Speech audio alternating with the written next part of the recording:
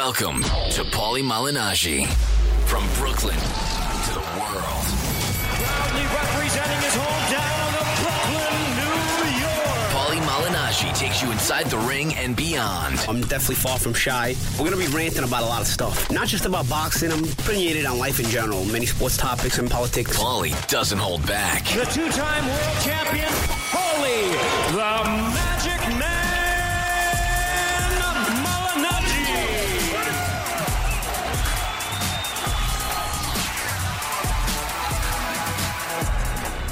Paulie Malignaggi, Peter Cards, Brooklyn to the world. We got Seth Nyman in the house. Seth, Hey, all right? how are Seth, you? you're gonna partake a little bit this week, I think, right? You saying I don't partake in Sometimes you're a you little don't. sleepy. You know, sometimes like when we got guests, sometimes you like to sit back in the cut and just listen. But I'm just we listening. want you participating Just every week. You're a part of the show. We want you participating every week. Paulie, What what's show- the matter with your friend Seth? He doesn't talk. He doesn't say anything. I'm just listening. Was that Goodfellas? Yeah. I'm just listening. So we got episode Pete. What number episode is this? Pete's our 46. episode tracker. What is it? 46. 46. Episode tracker number 46. We are almost at the 1 year point, right?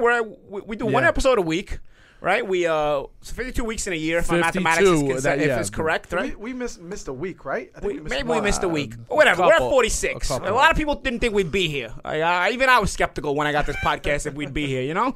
But we made it. We've made it work thus far. Thanks to you, all you loyal listeners. Even though some of you listen to us, obviously, to just get really mad at us, as Right. judging by our Twitter and Instagram timelines. Whatever the reason you listen to us, whether you want to agree with us or whether you want to just want to look for more reasons to dislike us, we appreciate you listening. Just give us a rating on play.it, and if you have anything negative to say, go fuck yourself. 5 stars. 5 stars, please. And if it's no stars, fuck yourself. Anyway, so we got some boxing first. You know what? I know sometimes we decide to talk about whatever's current, but you know what? We Let's go talk about the on current because tangents. we do go on tangents, but we're mainly a boxing show, so we got to keep it boxing mainly. But obviously, we're gonna go off on some tangents today too as well. But let's keep it boxing related. So what do we have? What do we have coming up this week? Do we have any shows? Any We fights don't coming up have this week? anything. I don't. We don't have anything this week. Last week, last the week- Zab Judah fight got canceled last minute. What the fuck is going on with this poor guy? What is it? Get into it. I Pete. mean- What's your take on it?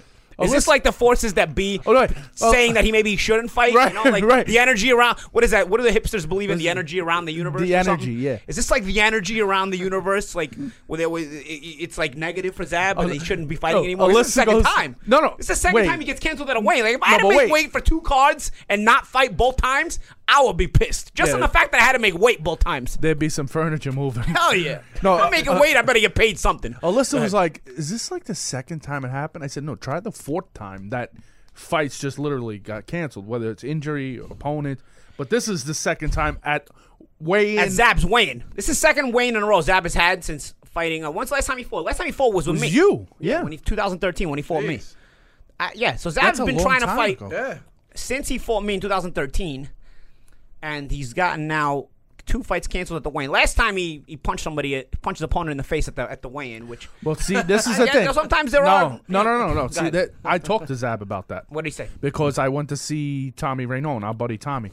That was So the I night he was supposed to fight. Right. Go ahead. So he What did was Zab tell there you? anyway, and Zab was saying like, because people judge Zab because, especially when he was younger, he's a hot-headed dude. Well, Zab is also an emotional shoot-the-hip kind of guy, and that's just the old school New York in him, Right, too. You know, right. we're all kind of like that. I'm kind of like that, too, with, like, you know, you just react. Sometimes you think before you talk. You don't think before you talk. You don't think before you act. But go ahead. So what did he tell the you? weigh-in. A lot of times you're at the scale and you're sitting there face to face, and you know you're looking at the dude hard or whatever. Hey, there's tension. You're going to fight with right. each other. This particular situation, the dude, whatever his name is, was coming up to Zab and putting his nose in his face while they're still doing paperwork. Like, Yeah. this wasn't for the camera. This wasn't for anything. Like, and like I said, Zab is a no-nonsense type of guy. Like, even you, like, nobody's going to come up to you like Yeah, that. so you're not going to try to punk anybody. You know? Right. That's some grown man shit. That's not even boxing That's or not- be right. professional. That's just on some grown man shit. You're not going to disrespect another grown man I like was that. leaving the boxing fight. Or no boxing. I was leaving the fight. I'm with my mother and my girl. I'm like, is that Zab? I'm like, Zab. He's like, Pete, what up? I'm like, yo, what happened to you? He's like, bro, you don't even know. I was like, they said you got into the fight at the weigh-in. He's like, bro, honestly, that shit is before the weigh-in when you really want to call it that. He's like, we're doing paperwork, bro. Yeah, if anybody doesn't recognize, I'm seeing the doctor. Yeah, if anybody doesn't recognize it, when fighters show up at the weigh-in before the official weigh-in, we have to show up there like a half hour, an hour earlier, and we have to see the doctor for one final physical exam. The corner gets licensed. And, the corner gets licensed. You have to fill out the paperwork. It's all the stuff you guys don't see at the weigh-in. It's like right before the weigh-in. We're there about an hour earlier, taking care of all this paperwork and just physical exam and stuff. So this is what Zab is talking about. Was he was there early, and that's not the time to be staring each other down. It's that's just the time where you're just dealing with the political stuff just to get to the weigh-in. You know. So go ahead. So that's where he basically went to Zab's face while Zab is looking at the commissioner and the doctor. He has his head down, like looking at paperwork, and the dude like nose touch Zab's cheek. Yeah, that's like no Bruno, no. No Yusef. No Yusef. Whatever it is. You know, so Zab like turned and was like, "What the fuck?" And he just jabbed him, like he hit him. Yeah. And you know, Zab hitting you with a left hand with no gloves on, it's not gonna tickle. Sorry. Yeah, of course. And again, that's just people. That's on people gonna say, "Oh, you got to be professional. You got to be that." Listen, a grown man is a grown man. Any grown man out there, you know how you're gonna react if somebody disrespects you. And yeah, sometimes you're in a higher position than other people. You have to be able to act different, but you get emotional. A lot of old school New Yorkers are like shoot at the hip and shoot from the hip, emotional kind of people where they react that way.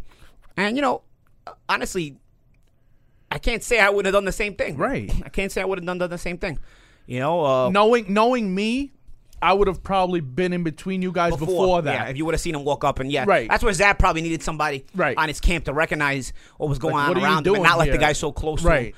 Like, dude, what are you doing? Get out of here. Yeah, what's the point of you being here right now? That's where your team probably has to get in and handle it instead of just being there as cheerleaders. They got to actually probably prevent this kind of stuff from escalating before it gets to the point it escalates to. So anyway, this week that was last time. Now we're talking about this week. All of a sudden, Zab and the promoter, Roy Engelbrecht, apparently filed some false paperwork for the licensing. Right. They, when I read up more on it, it said Zab owes child support. Okay. Yeah, and like I guess he filed. I guess when there's that paper when you're doing the paperwork. There's that line where it says, "Do you owe any child support or any back taxes or whatnot?" And you have to answer yes or no. Apparently, Zab said no, and Roy Engelbrecht also knew about it maybe, and he probably tried to cover no because if it was yes, then they would have to garnish Zab's check, and maybe Zab Zab wanted a fight, and he probably wouldn't have fought if he would have got his check garnished. Right. And Roy Engelbrecht probably wanted a big name like Zab on the show, and he's like, how am I going to get Zab on the show if he doesn't want to fight for a garnished check? I can't get him on my show, so let me try to help out. I'm thinking it's something that has to do with something like that. So Zab, because what I read, they left a little detail out when they said the reason why the show didn't go on at all is because it was a solo promotion. If it was a co-promotion, this wouldn't have been an issue. Yeah. Well, it wouldn't have been an issue for the rest of the card. Yeah. But it's still an issue for Zab. Yeah, exactly. That's crazy. You go from he fought Mayweather a few years ago to now he's getting his wages. Well, that's the problem with boxers and boxing in general. Like we don't have our taxes taken out of our checks. Like we don't. You have to go file your taxes. You have to go send in estimates during the year so that you keep up. Like me, every time I fight, I go to my accountant. As much as I hate to do it, and I really hate to do it. The week after, I'm in my accountant's office and I say, hey, listen, what's the estimate I got to send the government? Because I don't want to spend money that's not mine and then later at the end of the year owe it. So I'd rather get it out of the way and then, I sent in that estimate and then, usually I'll probably estimate a little high. That way by the end of the year I don't owe any more, But that's just the way it is, and you got to be responsible about that. The government's going to get you one way or the other. One thing you can't avoid is death and taxes, among things like paying $20 for the Verrazano Bridge too, but aside from that, you can't avoid death and taxes. And Tarver just went through all that too, right? Well, he was paying his taxes. Yeah, let's say you kind of fall into that trap once you get into not paying your taxes. Yeah, and once you fall behind a couple of fights, you don't pay your taxes, and you're making multi-million-dollar paydays. Those taxes add up. That's a lot of money. If you're making multi-million-dollar paydays and you don't pay taxes on say 3 fights in a row, suddenly you're 7 figures in the red. You know what I mean? And it's hard to come back from that. It's hard to come back from that because if you let too much time go by, they start to put interest and penalties. But America don't fuck around with taxes. More so than anybody else, America doesn't fuck around with taxes. Let me tell you the difference between America and everybody else. Joe Louis died of still owing taxes when he did everything for this country, represented his country in the military, was a figure for this country, and they still didn't give a shit about his taxes. He gave up his prime. Yeah, and it only happens to American boxers, I feel like, much more often than other boxers. Like, I feel like other boxers are much more Educated? Not what's the word I'm looking Responsible? for? No. Foreign boxers, I wouldn't even call it responsible. I feel like foreign governments take care of their champions. Even when they retire, like, I go to England, I see Chris Eubank, he's pretty much chilling. I see Nigel Benn, you're pretty much chilling. Listen, they went through wars. I'm sure they're not perfect, but I'm sure they're good. Over here in America, you see a lot of fighters that kind of let themselves fall behind the eight ball with the taxes, and then America just always is the only country that really puts in these extreme interest rates. So once you owe money, it just continues to multiply. I'll give you an example. Valentino Rossi, I don't know if we've talked about it on another show. Valentino Rossi, the motorcycle racer, who might be the best motorcycle GP moto racer in history of that sport. He's an Italian, and he was pretending he lived in England and wasn't paying English taxes and wasn't paying Italian taxes. He ended up owing like over 100 million euros, bro. You ended up like you imagine retarded. That plus interest. That is a debt you will never see the end of it. He just did the Borat. He spit in his hand and told Italy, "I'll give you $8 million," and they were like, "Deal." And that's it. Wow. Which is like what he finds under his couch. Right. Because that kid is unbelievable at his sport. It's a sport that makes a lot of money if you're at the top of it. It has an incredible amount of endorsement deals in Italy and all over Europe. U.S. won't do that. The U.S. will never do that. The U.S. is you'll be in debt for the U.S. for life. No, U.S. is like, no, motherfucker. You're going to give us $8 million a day until you come up with land everything. Land of the free, these nuts. Land of the free. So it's far from that. I mean, granted, again, taxes are a responsibility that everybody has to handle, and they have to handle it no matter where you live in the world. But, of course, I just feel like the U.S. is a no bullshit kind of country when it comes to their taxes, and you see it. If you mess up, man, it's hard to get out of that hole. So yeah, how else are our teams going to get new stadiums if we don't pay taxes? Right, yeah, right. Yeah, of course. And really, no, but like I said, for billionaires, in we're this making case, stadiums for billionaires. In this case, we're talking taxes, child support. Like I said, there was a time where Zab made a nice amount of paydays, right? Yeah. But then there was times where he didn't. Do you think the court readjusted his paperwork, or do you think his kid's mom was like, no, I want that Mayweather fucking money? Zab's not making the same amount of money every year as all boxers' salaries vary from year to year, So it's a tough situation, it's a tough predicament to be in. Even the boxing's a tough way to make a living, man. Those taxes are set for people with regular jobs who own regular businesses and whatnot. When it's like a boxer, where it varies from year to year, what you're gonna make. They can hit you hard if you fall behind. It does, and we have seen that they have fallen behind. It's like compounded. Yes, right. Do these organizations have any help for boxers? Any kind of programs to help boxers? Not really, no. That's unfortunate. It's hard because boxing is the only sport where you can become a professional athlete, and you really shouldn't be anywhere near being a professional athlete. Like other sports, you have to actually get drafted or actually be good enough to sign with a team. Seth, you can turn pro. You know what I mean? How do you separate? How do you separate, taking care of professional boxers? How do you sell? What do you have to put the elite 1% of boxers are in a players union? I mean, I don't know how to do it, because professional boxing, anybody can turn pro. It's a joke, when in actuality, the top 1% are making enough money where you would say you should be able to take care of yourself. When it's the ones that don't actually make it to that Here's level, the thing. 99% of boxers, Right. 99% of boxers will not make impact money. So I feel fortunate in my own right.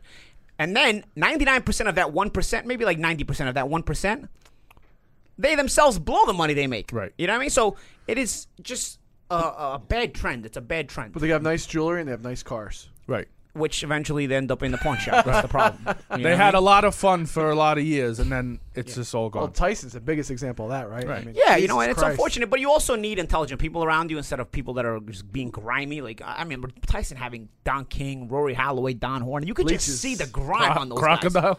guys. Crocodile. I don't know. You literally watch an interview where, I've heard him say things, and I'm like, yeah, tell him, champ, and even if I knew he was gonna get ballsy, I'm like, yeah, I knew he would never go over the top. Who, me? Yeah. Mike Tyson's like, I wanna step on your kid's nuts, and then it's like, eat your children. I wanna eat his kids, and then Crocodile's like, yeah. Yeah, so you gotta have intelligent people around. Nobody ever looked like, damn, Mike. The funny thing is, he made me need to chill a little. He said that when he was fighting Lennox Lewis when he had no chance to win. He had zero chance to win. He got himself a 20-something but million dollar purse. Even that, it's if you have intelligent people around you, and sometimes you gotta learn the hard way. I think Mike, at his core, I don't know if people realize that now when they meet Mike, he was a really great well-to-do kind of person. He just was off, and people are gonna say, "Oh, convicted rapist." You're gonna call him a well-to-do person. First of all, I don't think he committed that rape. There's so many things in that. So many things are involved with that whole situation that is just. Hey, Kobe Bryant was in the same situation. He's lucky he didn't go to red jail. flag, huge red flag. Right? If Kobe Bryant had the childhood and upbringing that Mike Tyson He went had, to jail. they would have put his ass in jail. Yeah, that's the problem. Mike Tyson's from Brownsville and had a rap sheet when he was a little kid. Right. That's why they looked at him the way they did. Yeah. True. Yeah. So That's the sad part. Yeah, and that's the sad part. He's a good story, though. He turned his life around. I mean, it's become a good story. Yeah. I actually saw a cool clip today of it. It was actually from Mike Tyson on Facebook. Well, his page is probably his wife. Thank you, Cuss. It said, and it was just like a 5-minute clip of all him and Cuss when he was young, and of course. And it was, what's funny? The foundation, man. Rocky 5. You remember Rocky 5? Tommy Morrison. Yeah. When Sylvester Stallone, Rocky goes to the gym and is all dusty and dirty, and he's reminiscing about his career, and Mickey says, "Oh, if it wasn't for you, I probably wouldn't be alive today." Yeah. He stole it. He's making a movie, but he got that from Cuss. Yeah, Cuss saying that's about Mike. Yes, yeah. and he kept him alive a little longer. Yes. He had a reason to live. He said, sometimes these older guys, man, you give them a reason to live. Of course. Yeah. He said, he goes, I feel people die when they don't want to be here no more. He goes, this guy. He goes, I'm gonna watch. He goes, I guarantee I'll be here when he becomes champ. Oh, and he wasn't. Right? He died the year before. He died right before, yeah. And then they go right to Trevor Berbick, and when he knocks him out, and they say, Mike, what happened? He goes, I just want to thank my guardian, Cuss. He goes, I know he's up there with all the boxing greats right now, saying his boy did it. Yeah, and you know what? What else? Mike at that time, if you notice him. Listen, the way he is spoke. Anybody perfect? No, but you know what? He had a Nintendo commercial. He had a Pepsi endorsement. Like he wasn't spewing off saying hateful stuff in interviews. Like, right. He spoke great. Of somebody, you get jaded, you get bitter. You Yes. know, when people take advantage and you get taken advantage of. You have to also understand from that aspect of it. There was a Mike. Sure, he was, as he says, fornicating with a lot of women in those days. But all those fucking athletes were, bro. You gotta compare Mike Tyson to the 86 Mets, who around that time were gung ho, or the 85 Bears, like Jim McMahon was showing up still high from the night before to his football games. You know what I mean? You know about Mike Tyson's like a saint compared to those guys. You know what I mean? And of course, little by little, you get jaded, you get taken advantage of. Yeah, you're gonna be bitter. Who's not gonna be bitter? I don't think of Magic Johnson as like a drug guy or anything, but the guy slept with more women than fucking anything. That doesn't make him a bad person. You know what I'm saying? He makes him a young guy who has all this. It was never against their will. Right, exactly. They had a room in the fucking the forum, the forum, just for Magic Johnson. It was like an office, like a suite. I mean, his name is Magic Johnson. I mean, come on. His Johnson was Magic. It's perfect. You guys are horrible. Come on. So that's our little rant on that. Well, what fights we got coming up? I mean, we don't. Hey, before you do that, can I ask you a quick question? You guys heard about Paul Williams yet? What happened to Paul? He's actually become a trainer. He's got a guy on Showtime on Showbox. Get out of here. The 25th, he's going to be in the corner. Oh, that is awesome. So cool. Yo, that's shout out to Paul Williams, man. Big shout out. out Anybody who's Paul. not familiar with Paul Williams, he was a awesome. top level boxer, legit elite level boxer, and World he champion. got paralyzed from the hip down after a motorcycle accident. He fought it. He said he fought the urge for a long time. This guy kept bugging him to do it, and now he's doing it. Yeah, it's good. And again, you give somebody a reason to want to be around. You give somebody a reason to be excited in the morning. Because I cannot imagine the lack of enthusiasm or the enthusiasm you lose when you know you're going to wake up in the morning and you can't walk anymore when you used to be able to walk, Not only used to be a walk, he used to be an elite athlete. This guy was fighting in 3 weight classes at the same time, right? I cannot imagine the mental strength necessary that Paul Williams needs to have. Yeah, I know. Talk about what fights are coming up, and we'll take a quick break after that. All right, two more. What do we got? 2 more what? Talk about the fights that are coming up, and we'll take a break. Are coming up? I mean, that's what I want to know. April, we got a bunch of fights, yeah. And Showtime just announced a new schedule, so we got. I might be going to Russia for the Wilder and Povetkin fight. That'll be fun. Yeah, that'll be pretty cool. And I got. Will Showtime fly us there so we can do the show there? You know what? I don't know. Maybe I'll just do the show that week before. He's shaking his head. When we get Steven Espinoza, we're gonna get Steven Espinoza maybe next week. We'll ask him if we can do it. We can fly the crew out there for a show live and direct from Moscow. Maybe you get to meet your boy Putin. Yeah, Putin will probably be at the fight. You kidding me? Hell yeah! They won the purse bid. Yeah. They did win the purse bid. That's why we're going there, or at least I'm assuming we're going there. We're still I'm trying to iron out the details of that. April has a bunch of fights. We know Golovkin's fighting in April, right. And where Showtime also has a huge schedule they've announced. What about Badu Jack? He winds up going from getting Chavez Jr. as an opponent. It was like a nice gimme fight plus for an extra check because Chavez Jr. not only is an easy fight, but he's also a guy you get paid more to fight. Right, now he's got to go from that. He went from that to Lucian Boutte, who looked like an animal when he fought DeGale. Talk about a buzzkill, huh? You know, like, and what a Badu, talk about, he's like a legit champion, bro. He's taken on, he won the title in an upset, right? He won the title, yeah, he won the title in an upset over Groves, right, for the vacant title. Yeah. And then he defended in a fight where it would have been difficult. Who was his first defense against? He's taking on tough opponent after tough opponent. Badu's not taking the easy route as a champion. No, he won against Darrell. Oh, he won it against Darrell. Yeah, and then he defended against Groves. Groves. Underdog both times. And Lucian Boutte odds are really going to be close, too. Oh, that's a tough fight, bro. I got to give shout out to Badu Jack, man. Really doing it like a champion should be. And holding his own. Isn't he a future legend guy? Yeah. He's very friendly with us, a future legend. My partner, future legend, Frank Kolzowski, very tight with Badu Jack. Shout out to Badu Jack. You guys are putting on Lucian's also a cool guy, so, we love that fight. It's good for boxing. Go ahead. You guys are putting a fight on Showtime against the Pacquiao-Bradley fight. You got Anthony Joshua fighting the same night. Yeah, but Anthony Joshua, the fight is in England, and so it's going to be live a little bit earlier in the daytime, yeah. Are you going for that one? Are you doing that one? Yeah, we're going to do it from the studio, though. I wanted to go down there. You know the thing I love about that card? Is the Lee Selby versus Eric Hunter fight. Eric Hunter's a very good fighter people don't know about. I think that's going to be a very good fight. Very underrated fight. Hunter's one of those guys that's flown under the radar. Some hard luck in his career. Hasn't gotten the people that have gotten him the exposure on a world level, on a national level. So people don't know about him. But I've actually worked a couple of Eric Hunter's fights on a local level. And this kid is real slick. Real Philadelphia mentality, can fight, and him and Lee Selby, I love the fight. I really like the fight. I think it's a good fight, and maybe no matter what, Eric will show the world what he's made of. And you got the heavyweight championship of the world. Yeah, Joshua against Martin. Against Martin, yeah, Joshua against Martin. Martin just won that fight. The IBF, right? Yeah, IBF heavyweight title. So that'll be an interesting fight. I'm curious about that fight because Joshua's fighting a guy who's really who's a big guy. Physically he's a big heavyweight as well as like him. So it'll be an interesting fight. Plus a southpaw. We're gonna take a break. When we get back, I have our first show with some calls. Yeah, we've announced on our Twitter. We'll see if we got any calls. Welcome to Play It, a new podcast network featuring radio and TV personalities talking business, sports, tech, entertainment, and more. Play it at play.it. So we're back. Brooklyn to the world. Pick up the energy, dude. Come on. All right, we're back. All right, Brooklyn to the world. Come on, dude. Let's check the phone line, see what we got. What do we got? Do we get to hear you? Like, I don't know how does this work? Hey, Paulie and Peter, what's up, Hey, guys? what's up, man? You got Seth. Hold on. Caller, 1 second. Seth, how do we turn his volume up? We got a little issues in the studio. We don't have the Champions League game on because the TV doesn't work as usual.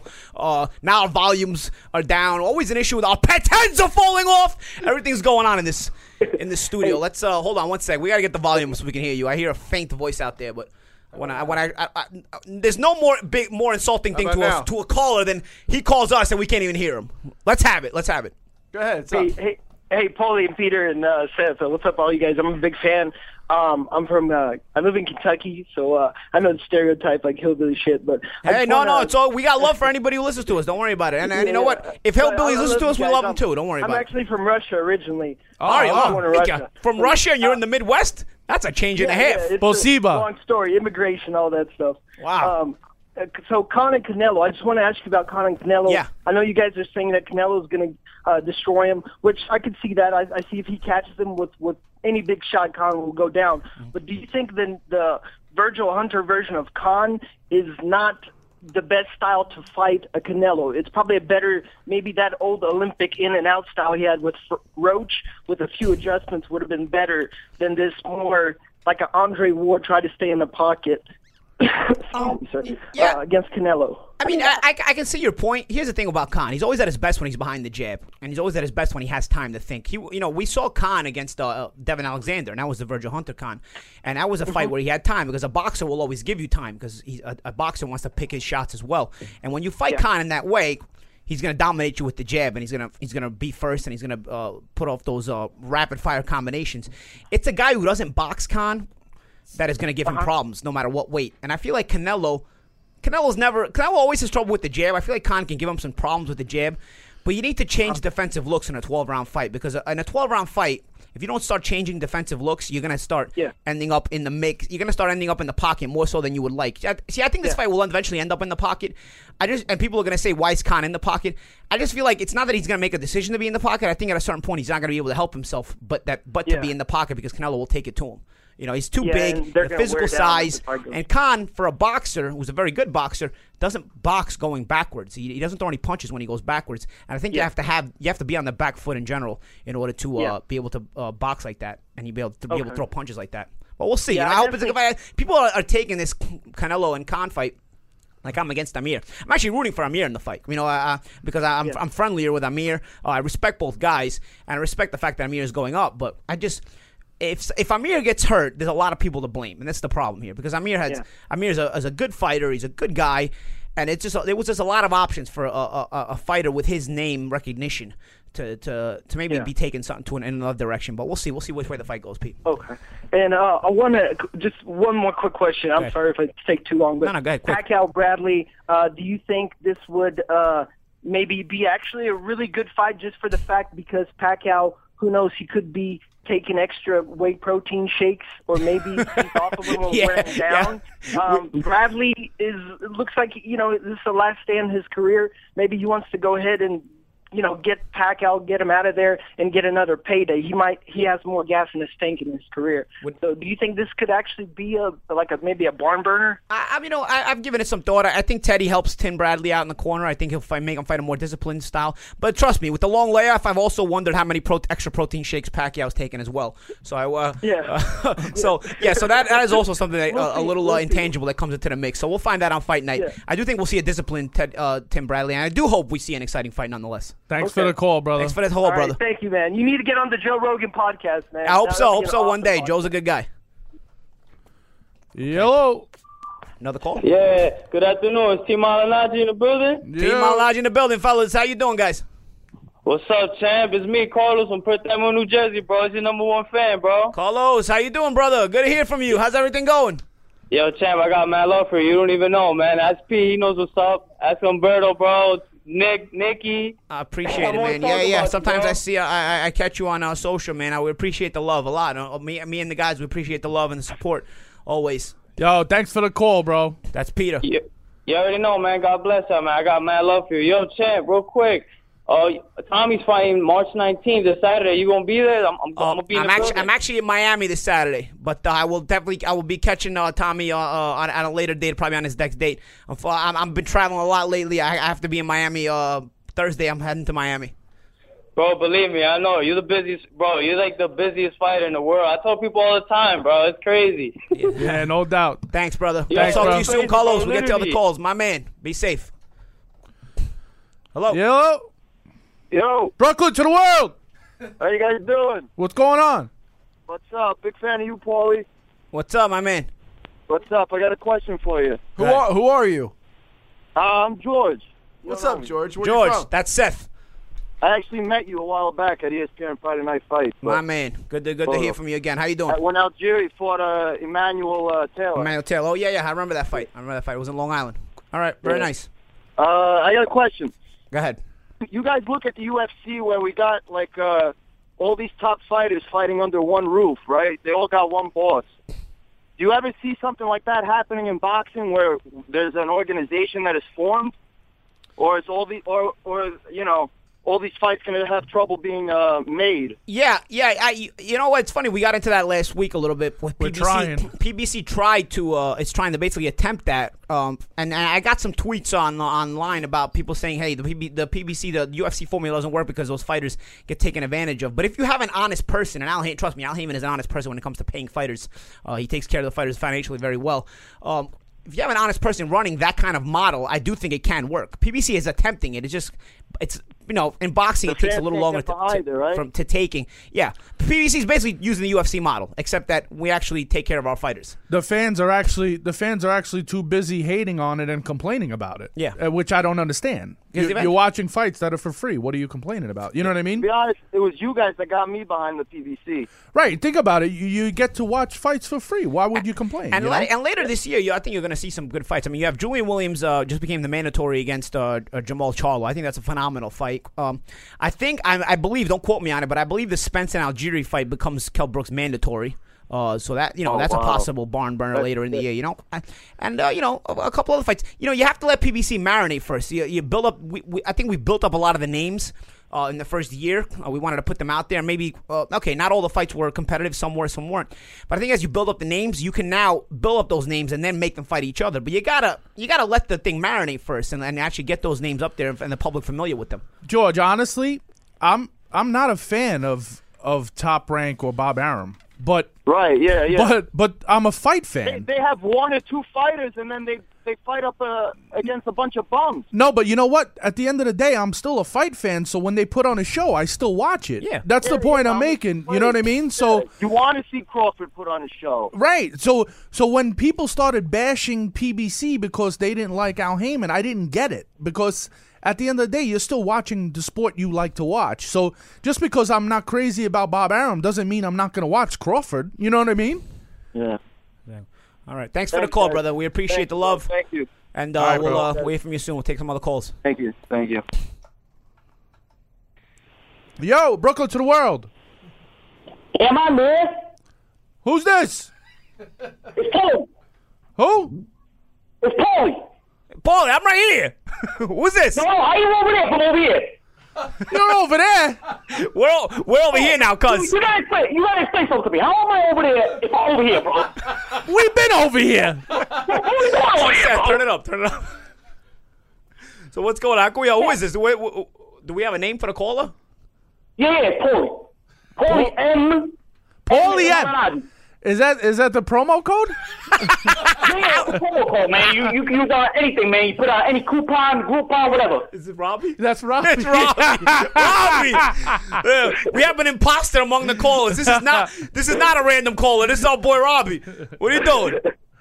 What's going on, guys? Nothing. We're taking our first show, taking some calls. So far we've kept it PG with the boxing. We haven't gotten into politics, but I'm sure. I'm sure some people will call about our political views as well, right? We don't share the same political views as many people. That's going to be a dangerous topic, bro. It's going to be a headache. Eric, say your YouTube channel. I want everybody to see all the interviews you did where you imitated Paulie.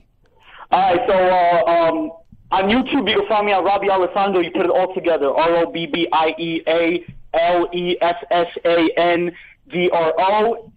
I have to spell it because there's a lot more on. Yeah, of course, Robbie Alessandro. Of course, Robbie Alessandro. He just spelled it for you guys. Robbie Alessandro and my old page, which is Believe Robbie He Lies. You put it all together, and I think I have 2 imitations of Paulie. Believe Robbie He Lies, and Robbie is spelled with an IE at the end, not a Y. ROBBIE. Believe Robbie He Lies. Robbie with an IE. You should consider making a new YouTube page and making the names a little longer. Yeah, I know, bro. You know what? Yeah, they're not long enough, Robbie. It's not confusing enough. Yeah, I know. It's like a novel for my fucking page. I don't know. You want to make them shorter, cuz, so people have a good time getting to you. Yo, Robbie, we got to take some other calls. Hit me up. Robbie, you actually have my number. You can hit me up on my phone, too.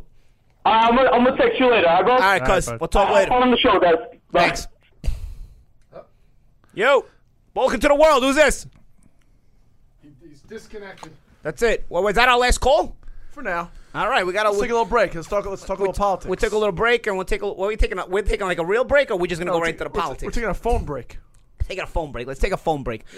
Yeah. By the way, next week we want our British callers to call too. If we don't want to cost you an arm and a leg and expenses, but the phone number today didn't add the country code for the British people to call. It's +1, and then the number on our Twitter. So I might be able to hook up Skype. I should have known that. I should have known that because you have been to England with me and you do know how to call back home to the U.S.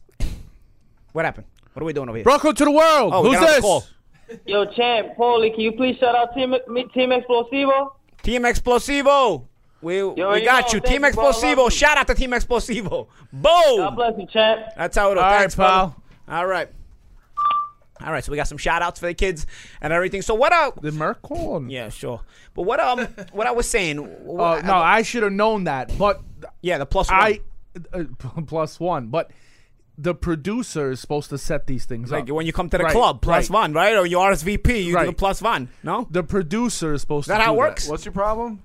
The +1. +1 what? On You know, the like when you phone RSVP, like for a wedding and stuff, you do +1. You got to do that to call us from England too, or call us from any other country. I don't do international. And being that a lot of our loyal listeners are from England, and a lot of our IG and Twitter followers are from England, you guys got to do the +1. So it's like the RSVP type of thing, you know. We're doing a little domestic test this week. It's a domestic test. Yeah, we're gonna be more organized next week. Trial Right now and we got error. calls flying in. We don't even get names. We just got who's yelling at what and whatnot. But it's been cool. We dabbled in the calls for the fans this week. It's been pretty cool. I can be over here when you're over there. Yeah. I'm over here. That kid's funny. I like that guy. Yeah, everybody Seth, check do out me a Robbie's favor. page. It's Go funny. on Craigslist because you always search stuff. Find me a Craigslist? producer. Fuck out of here. Oh, Seth, you gonna take that from him? Don't take that from him. Look, that's right, Spider. Don't take no shit from nobody. You tell him. Tell him. He's got the mirror to fucking say bad stuff about him. I don't have to say anything. Go ahead, hit the button if you want to hit the button. What, we are you got looking at me calls? for? Hit the button That's the twice. thing. We gotta make. Go ahead. There you go. Brooklyn to the world. Oh, get lost, would you? Who's this? Oh, Blake. Blake. Blake, what's going on? Balaki. He's on Twitter. Balaki. Blake. How are you? What's up, man? What's going on, man? Not much. How you doing? How can we help you, Blake? Blake, where are you? I'm in Charlotte, North Carolina. North Carolina. Carolina Panthers in the building. Oh, how about them, man? What What are you gonna do next year? You guys will be back next year. Next don't year. worry, it ain't a thing. But what I'm talking about right now is the Tar Heels. Paulie. Tar Heels. Yeah, NCAA tournament. You guys got a number. You guys got a top seed. Oh, of course. What about the ACC? Got 2 top seeds. They got Virginia and North Carolina, 2 number 1 seeds in the tournament from the ACC. Oh, no, I didn't expect that. I didn't expect Virginia after they lost in the ACC to the champs, the Tar Heels. But you know what? It's all right. But you know what it is? They beat you not that long before, right? Blake, I gotta be honest with you. He's not a big NCAA guy. I'm a bit bigger than him. I gotta be honest with you. I don't really watch college. I find it like boring. It's March Madness. And how do you find March Madness boring? You're a jerk off. Blake, don't listen to this jerk off. Hey, Pete, go get your shine box. Yeah, I know. Fucking shine box. I rather watch Bernie Sanders eat Hillary's fucking rusty cunt. Holy. Hey, you want Bernie Sanders fans to stop, ruining Trump's rallies. We're not. Tell them it's a job fair. They won't come. Yeah. Boom! You're gonna get us on those. Blake, you're gonna get us on those political rants. We're gonna get a lot of hate mail again. People are not a fan of our political views, right? As we call them. Hey, Blake's from North Carolina. How many Trump supporters over there? Oh, Maron, I don't know. A lot. Blake, you sound like you're a former New Yorker. You're saying words like Maron and everything. What's going on over here? It's my family. They're out on Long Island, and Exactly. Now we know where you get. Now we know where. Now we understand. Come on, man. I got the horn on the neck. I got it. Beautiful. That's what we love. We love to hear from. We love to hear from that. Boom. Boom. Hey, Blake, you call it sauce or gravy? Gravy. Get that. No, Blake. Blake, you stupid fuck. Don't take that shit, Blake. Don't take that shit, Blake. If you see Peter, I give you permission to take it up with him one-on-one. I won't jump in. Me and Seth, the referee, will be the judges. Beautiful. Blake, good hearing from you, brother. No, good to hear from you, Paulie. Keep it going, man. I love the show. Thanks, guys. Thanks, man. All right. So back to our. Is there like a limit on the calls we get? Because we can't even get into like a little rant without like jumping in and getting calls. We can let it sit, man. We can let it marinate. Yeah, is that what we do? We're going to let it marinate? By the way, before we get into political rant, what about the Champions League? Can this TV start working? It's broken. I got to get the score right now. I got to look at my phone, and I got to get the scores. Right. The Champions League is back. I don't get to see the scores. Wait, this right now we got the PSV game against Atletico Madrid. It's neck and neck. I mean, granted, Man City and Dinamo Kiev ended in the first, 0-0, 97th minute. They're in extra time with Atletico and PSV. We're going to miss a shootout because you guys don't have a TV. Hey, who scheduled this podcast? Dude, because I'm under the assumption every week that we have a TV in studio, it's actually going to work. It's broken! Every week it's broken, seriously. It's the same broken. It's the same broken as last I'm going to go on broken. podcast strike if my TV doesn't work next week. All right. I need these games because we always schedule either Tuesday or Wednesday episode of the podcast. And now every week the Champions League games are on Tuesday or Wednesday afternoon. Come in next week, though. We have 2 sponsors. You have 2 sponsors? Yeah. Well, tell the sponsors to fix our TV. Can we get a sponsor that gives us... Can we get a TV sponsor? Can we get a cable sponsor or something? Somebody to help us with this shit. I'm going to miss the shootout. The Atletico and then PSV, the first game was 0-0. The second leg is 0-0. They're in extra time. These guys can't score. It's going to go to a shootout. I'm happy. My buddy sent me some Coronas. Boom. Well, we have a Corona sponsor at least. So, Pistol Pete, a.k.a. Peter Cards. He's happy. Yeah, we got happy. That's all he needs is beer. Corona. Maybe we can get some other sponsors once the people keep agreeing with our political views the way they agree with. No? So we had maybe Trump could sponsor us. So we had a debate last week, right? Was it last week? Was it last week? Yeah, I mean, we're already in the new week, so it was last week, the Republican debate. It was a little less volatile, should I say, right? I felt like everybody got along a little better, you know? They didn't agree totally, but they got along a little better. We got another call? All right, take the call. We're going to have to get some organization in this thing. All right. Brooklyn to the world! Paulie! What's up? Yo, Paulie, we don't need no Donald Trump as president. We need a Paulie, man. Oh, well. Yeah! Honestly, I know. I appreciate the support. But I can't dabble into politics like that, honestly. Yes, you can. I'm a guy who understands his limitations. No, you can do it. Dude, I don't know. Yes, Politics is you a can do it. complicated thing. Throw a bunch of complicated assholes. thing. I don't know. Who we talking to? Paulie, let's get it. Come on. What's your name, bro? I'm JC from Perth Amboy. Jersey! Perth Amboy. Maybe if I get Peter Cards in my running mate. What do you think of that? Paulie Malignaggi. Now you're going to lose. Malignaggi Cards, 2016. No? Boom. I don't know, What you think about Donald Trump? I support Donald Trump. I mean, listen. Here's the thing, here's the thing about Donald Trump. Everybody wants to call him a racist and everything else because he doesn't agree with certain things. But there's clearly many things that prove he's not a racist. He's just trying to change things for what he views as in a positive direction. I know a lot of people don't agree with it, but you can't call somebody a racist every time you don't fucking agree with him. I mean, it's the most ludicrous thing I've ever heard in my life. Ben Carson just endorsed him. I mean, Mike Tyson endorses him. Right. I mean, what, they're not black enough? I don't understand. Like, you can't go with the race card when the race card doesn't belong. And when you keep pulling the race card every second and the race card doesn't belong every second, You're probably the racist. Oh yeah, you're probably the racist. It actually gets annoying because there's actually legitimate times when you can pull the race card, and if you're gonna be the boy that cried wolf and pull it out every second and talk about it every second, even when it's not there, then it's gonna lose its legitimacy at the times when you do need to pull it, because there's legitimate times when you do need to pull it, you know. So I just feel like it's an overused card, Trump cards for no pun intended. You know what I'm saying? No pun intended. Know what I mean, JC? Yeah, I understand. Can I say one more thing before I Go hang ahead, up? JC. Real quick. Go ahead. Manny Pacquiao is the worst fighter ever. All right, I'm done. JC. I wouldn't call him the worst fighter ever, JC. See, people think I just hate Manny Pacquiao just for the sake of hating him. I wouldn't call him the worst fighter ever, but yeah, I do believe he cheated. So yeah, he loses a little luster in my book, but he's still a pretty good fighter. He's just not as good as everybody thought he was. Fuck Anyway, Pacquiao. I wouldn't say he's the worst fighter ever, though. I wouldn't go that far. Even I can't agree with that. He's good with steroids. I mean, all right. I think I'm talking Put too any much. elite I'll athlete on see you, steroids, Paulie. they're Thank gonna you be for something talking to me. Yo, later, guys. Later, man. See ya. What do we got? Another call? Double hit. Brooklyn to the world. Who's this? This is Andrew Whitaker. Yo, Andrew what's up, Whitaker, bro? how you doing, buddy? I'm good, thanks. Hi, guys. How's it going? Good. How you doing, buddy? I'm good, thanks. I'm listening to your show all the time, by the way. I'm traveling around the world and always put on the From Brooklyn to the World Thanks, podcast. man. We appreciate that support. We appreciate that love, Andrew. Always What can call we do me. for you today? Love you as well. So, yeah, I was asking about Kell Brook, actually. I'm a big fan of his.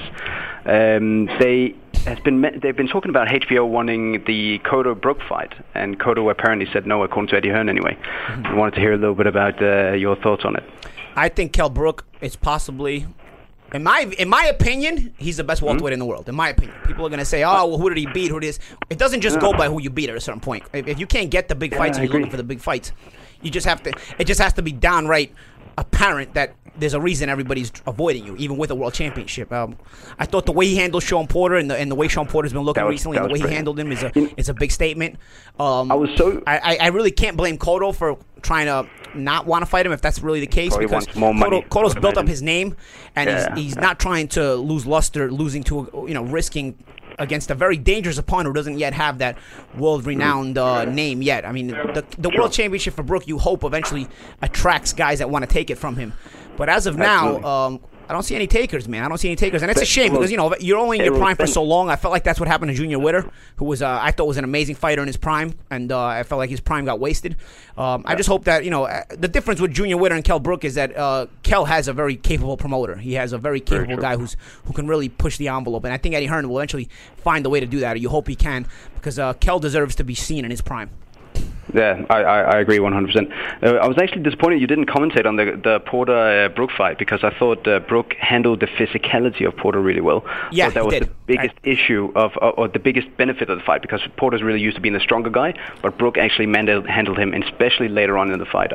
Yes, I was very impressed as well. The true welterweight in Kell really showed there. A guy who's a former super lightweight will have trouble handling Porter's physicality because the natural sheer size he has the advantage in. But Kell's a true welter. I feel like Kell is on the border of being a junior middleweight even. So he is. I feel like having that extra physicality in his it's part of his arsenal. You have to say essentially he was able to kind of stop Porter in his tracks and then force him to box when he didn't want to box. And it was a very impressive performance, especially seeing how much Porter has really shown since the fight and even just right before that fight. So very impressive win. You just hope that it's appreciated enough for Kell to really get these big names because it's obvious it's not for a lack of trying. He's trying to get these big names. So we'll see if he can get anybody in the ring.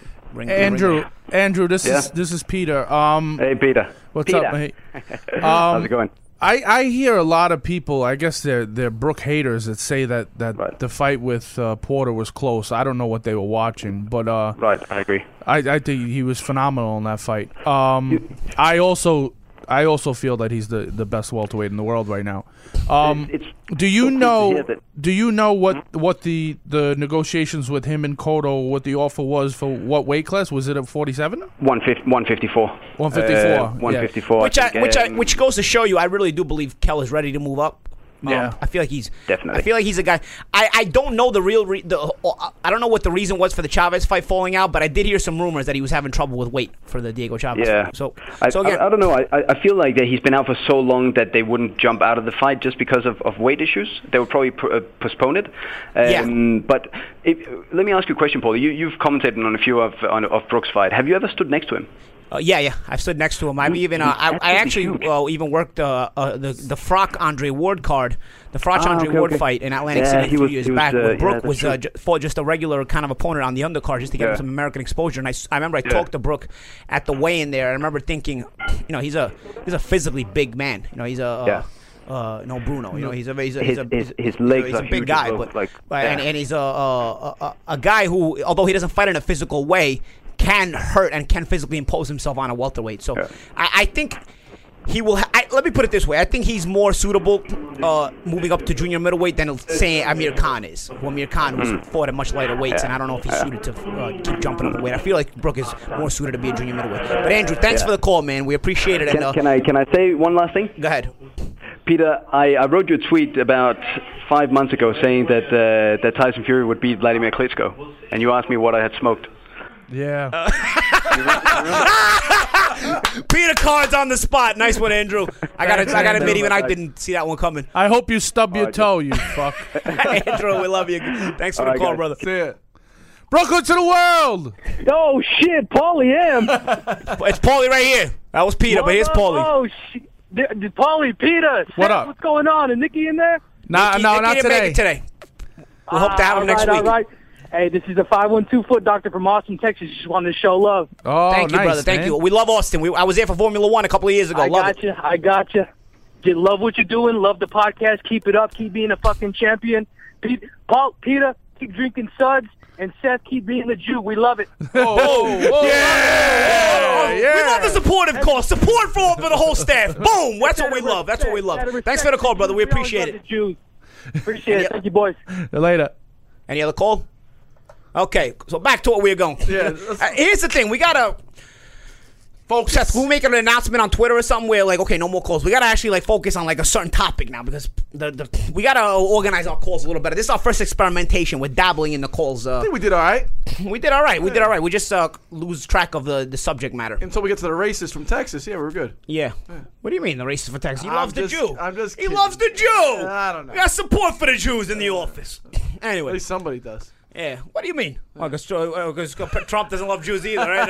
Trump doesn't love anybody. Somehow Trump hates everybody. Apparently, he hates everybody, but somehow enough people like him from being the Republican lead in the GOP. So I saw a tweet from Shane Mosley today, Pete. Yeah. Yeah, somebody linked me on the tweet. I don't really follow Shane's tweets like that, but somebody linked me on the tweet, and he said this Trump thing has allowed me to really reassess people or something. Don't quote me verbatim. But basically, he said like racist, ghetto, and liars or something like that. And again, we're going back to the whole racist thing with Donald Trump. I want to address certain things here, and I don't want it to come off the wrong way. So I'm going to try to address it in a way where here's why I feel like it's coming from a good place with Trump, even though at times he's a little bit berserk. He is, even I admit it.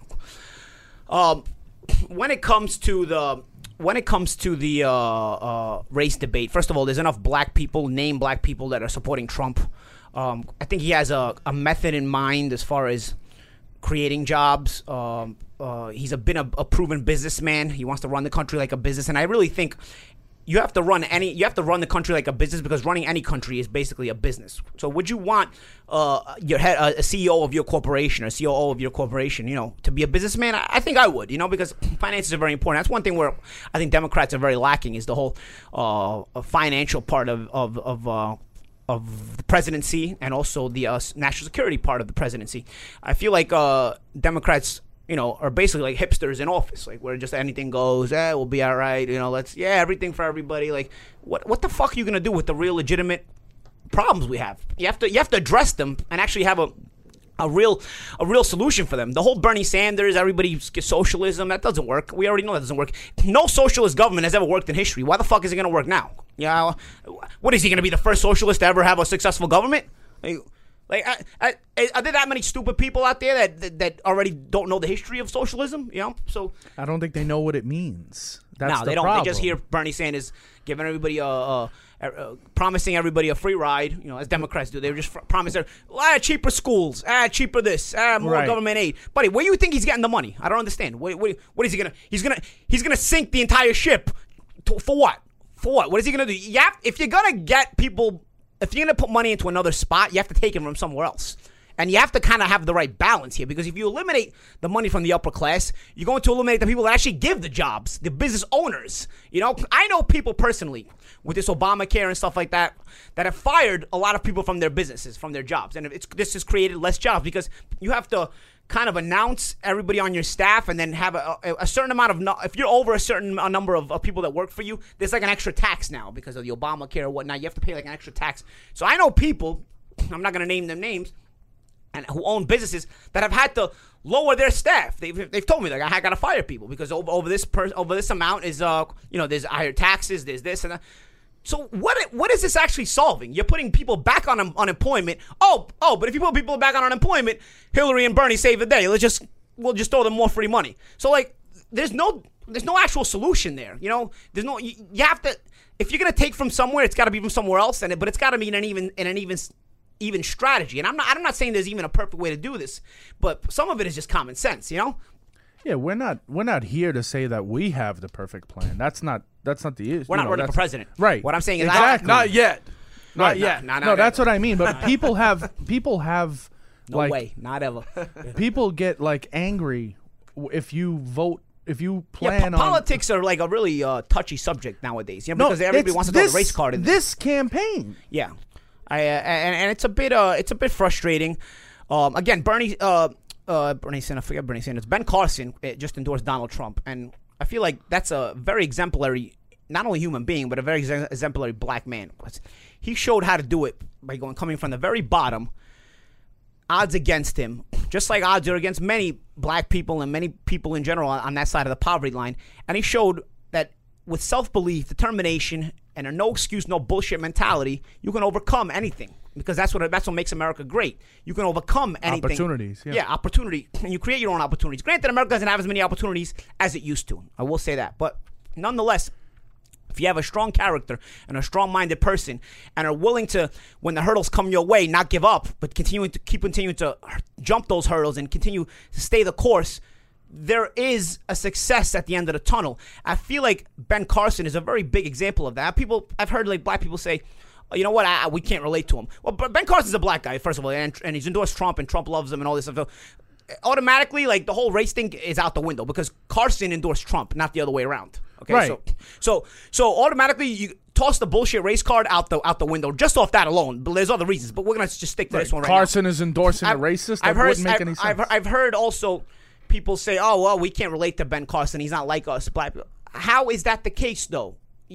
Because you have to explain to me how is that the case when this guy started at the bottom, which a lot of people on the poverty line are at the bottom. He started in a single family household where he's raised, where no father, which a lot of people are these days. A lot of African Americans are these days. Had a mother, he was getting in trouble. He was getting into trouble, just like a lot of people in that situation are in trouble. Shit, I was raised my mom was a single mom for a little while, and I was raised in a split family. Even I got in trouble at that age. Ben turned it around though, and his mom instituted certain norms and guidelines in his head, and Ben took to it. I think Ben realized early on that, hey man, if I'm going to change my life for the positive, I have to go in this route, not this other route. I can't say it was easy. Listen, the guy's a neurosurgeon. Right. Yeah, and being a neurosurgeon, anybody who's a neurosurgeon doesn't get there by happenstance or by chance or anything like that. You have to work your way up. They don't just give away those PhDs, especially to that level, to that degree. And the guy wasn't born like a lot of doctors. Oh, my father was a doctor, or my father was a dentist. So you just continued the family trade. The guy started from the bottom, and now he's here. Right. You know what I mean? And he's really here. And fact. I feel like as an exemplary president, not just for black people like that are examples for all human beings. You know what I mean? Right. People that are able to overcome against tough odds. Those are feel good stories. So here's this guy now. He supports Trump, not the other way around. He supports Trump. So you got to eliminate the race card. But at the same time, you get those people that say, you know what, we can't relate to him. What can't you relate? Because if you can't relate to the fact that he started where maybe you started, the same level, and you can relate to him then, but then all of a sudden he made himself better. If you can't relate to him because you don't have the drive or the motivation, or maybe you make the excuses to get to the next level, then honestly, you're a shit human being. Forget the black, white, forget anything, because all of us have hurdles. Black people have hurdles, Asian people have hurdles, Latinos have hurdles, white people have hurdles. We all have hurdles in overcoming. Life does not give you anything, and life, I feel like every generation, life becomes more difficult and more difficult and more difficult. So you have to instill certain morals, certain guidelines into your kids, because the next generation will just become even more difficult, So if you don't have character, you're not going to make it through life. You just sit back on your ass and just blame the system. Sit back on your ass and say, you know what, I can't catch a break. Sit back.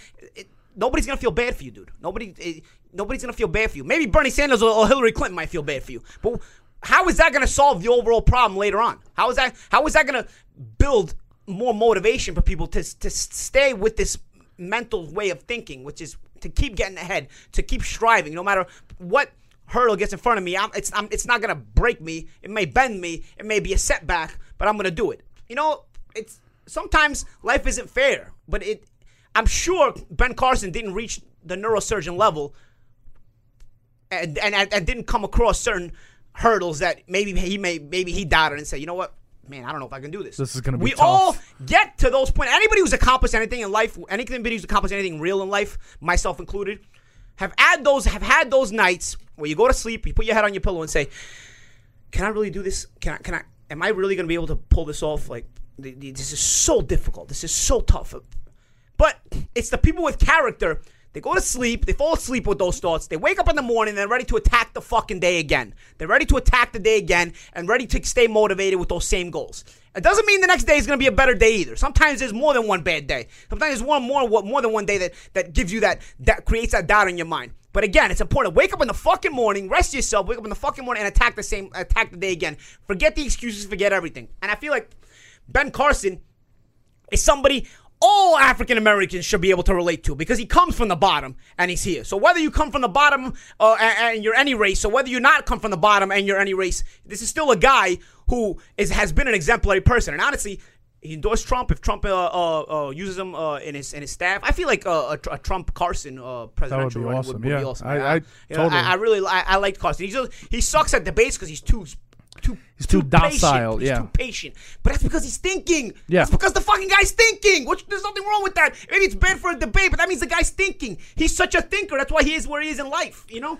Bro, he separated Siamese twins and operated on their brains while they were still in the womb. Yeah. And, you don't think before that surgery? No, but you said like rough times where you approach something and say this is going to be tough. You don't think he sat there and said, "Man, this is going to be tough. It's never been done before." Yeah, but he did it. Yeah. And I'm going to show you the people that accomplished, the people that you look to jump those barriers. This has never been done before. You don't think people went up to him and say, "Listen, bro." Yeah, I don't know about this. I don't think you should try this one. He has his swag now because of all the confidence he's built up, all the things he's done. And again, that's an exemplary figure. Right. It's an exemplary figure. Life doesn't give you handouts. This is an exemplary figure. So toss that race card out the window, please. Toss that race card out the window. Anybody that supports Trump, if you don't agree with them, honestly. Maybe I'm over the top too. I think anybody that supports Bernie Sanders fucking sucks. I see absolutely no reason to support Bernie Sanders. At least Hillary, to some degree, maybe you can find one or two things. You know, I'm not really with her either. But Bernie Sanders, I literally think like, what the fuck is this guy even? How is this guy even in a presidential race? How is anybody even supporting him? Because where does the future go? Because you got to look at the future, bro. You can't, especially a lot of adults, a lot of people my age and younger have kids. Like, how is this guy going to benefit the future? Because time doesn't go backwards; it goes forwards. So like. You ever look at Bernie Sanders and think, like, long term, is this guy actually going to help us? I don't fucking think he's helping shit with that plan. You know, that plan sucks. But anyway, so we don't agree. If just because you don't agree with somebody doesn't make you have with anybody's political views. Doesn't mean it has to be crazy. Like, you see these Trump protesters say, "Oh, you know what?" Even television. "Oh, you know what?" You know, a lot of fights are happening at Donald Trump rallies. Bro, when do you see protesters showing up at anybody's rallies? Of course, there's going to be fights. Like I've never seen anybody's rallies have protesters. Like, right? Why are you there? And people are gonna say, "Oh, well, that's how you know he's no good because he has protesters." And get the fuck out of here, bro! You don't think people are getting paid to go protest to these people's? You know, people look at Trump like he's a novel figure. Here's the difference with Trump, and here's my theory. Again, this is my theory. So this is what my thinking on this. Again, not trying to offend anybody. This is my thinking. Donald Trump is self-funded. Okay, so he has no reason to kiss anybody's ass. He has no reason to say anything with a hidden agenda like anybody else running for this presidential in this GOP, whether Democratic or Republican. He's the only guy who's self-funded. So anything he says has no hidden agenda. It's his intention to try to do the best he can without making this particular person happy or this particular group happy because they funded him. You know, so I feel like these other people who have these people they're funding, you know, maybe they're paying certain processors to go up there and he called out Jeb Bush for that. Yeah. $44 million. You know, and Jeb had I don't know, 7,000 people there. When Trump had his, he had about fucking 17,000 people there. And then he's like, Jeb, you're still not going to win. You're wasting $44 million. But it's not about that. It's also about, I feel like these people are there's a hidden agenda to everybody else running because you have those people funding you. You have to, listen, nobody funds a politician to run for president unless they feel like if I fund him, he's going to make certain decisions to benefit me. Nobody's going to do that. Listen, if you think anybody's legitimately trying to fund these other people without a hidden agenda, you're fucking stupider than you think, okay? So that's what I like about Trump. He owes nobody anything. Right. He owes nobody anything. Now, as a politician, you got to kiss some ass now. That's going to take me to my next point. Okay, it's going to go point by point. Television doesn't back him. Nobody backs him. Even the Republican channels don't back him. Nobody backs him. You know, yet he's still the favorite in the Republican nomination. Again, because even these channels, they have their people. You know, there's politics behind the scenes and money moving around. You know, again, this is my hypothesis on all this. You know, well, also because I'll tell you why too. He's not a conservative Republican, in a lot lot he's more liberal. Yeah, by Republican standards, he's more liberal. Yes, but here's the thing, because I don't always agree with what all Republicans. I'm going to get back to my point with Trump because I don't. But you actually made a good point because I don't always agree. One thing I don't agree with the Republicans is the whole American jobs thing. If I own a business, I want the best person for the job in every position, whether they are American, whether they are white, whether they are black, whether they are Hispanic or Latino or Asian. If I have certain positions open at my Fortune 500 company or whatever company I own, I want the best people to fill that position. And if that means a foreigner is the best person to fill that position, I want to have the option to hire a foreigner. Now you're going to say, American jobs, this and that. Well, that increases the competition for Americans then. You know what? Get better. If I have to hire a foreigner because he does a better job than any American I can find, shame on Americans. Look at our acting. Lift up your work ethic. Like I had a guy the other day on Twitter talk about how is Trump gonna expand black jobs. What the fuck is a black job? Right. Can somebody explain to me what's a black job? Like all black porn. Like no, like what's a black job? Well, jobs are jobs. Then it's a cutthroat business. The best person for the job gets the job. What the fuck is a black job? You know what I mean? Why does that even have to be addressed? We're in America. You know what I mean? So if you answer that wrong, job should be open to white, black, Hispanic, Latino, Asian, the best person for the job. But if you answer that wrong, you're considered a racist. You're like, if you just assume a certain job. You're not considered racist. You're considered racist only if the person asking it is racist. Right. You're not considered racist if you answer the way I just answered. I'm sorry. No.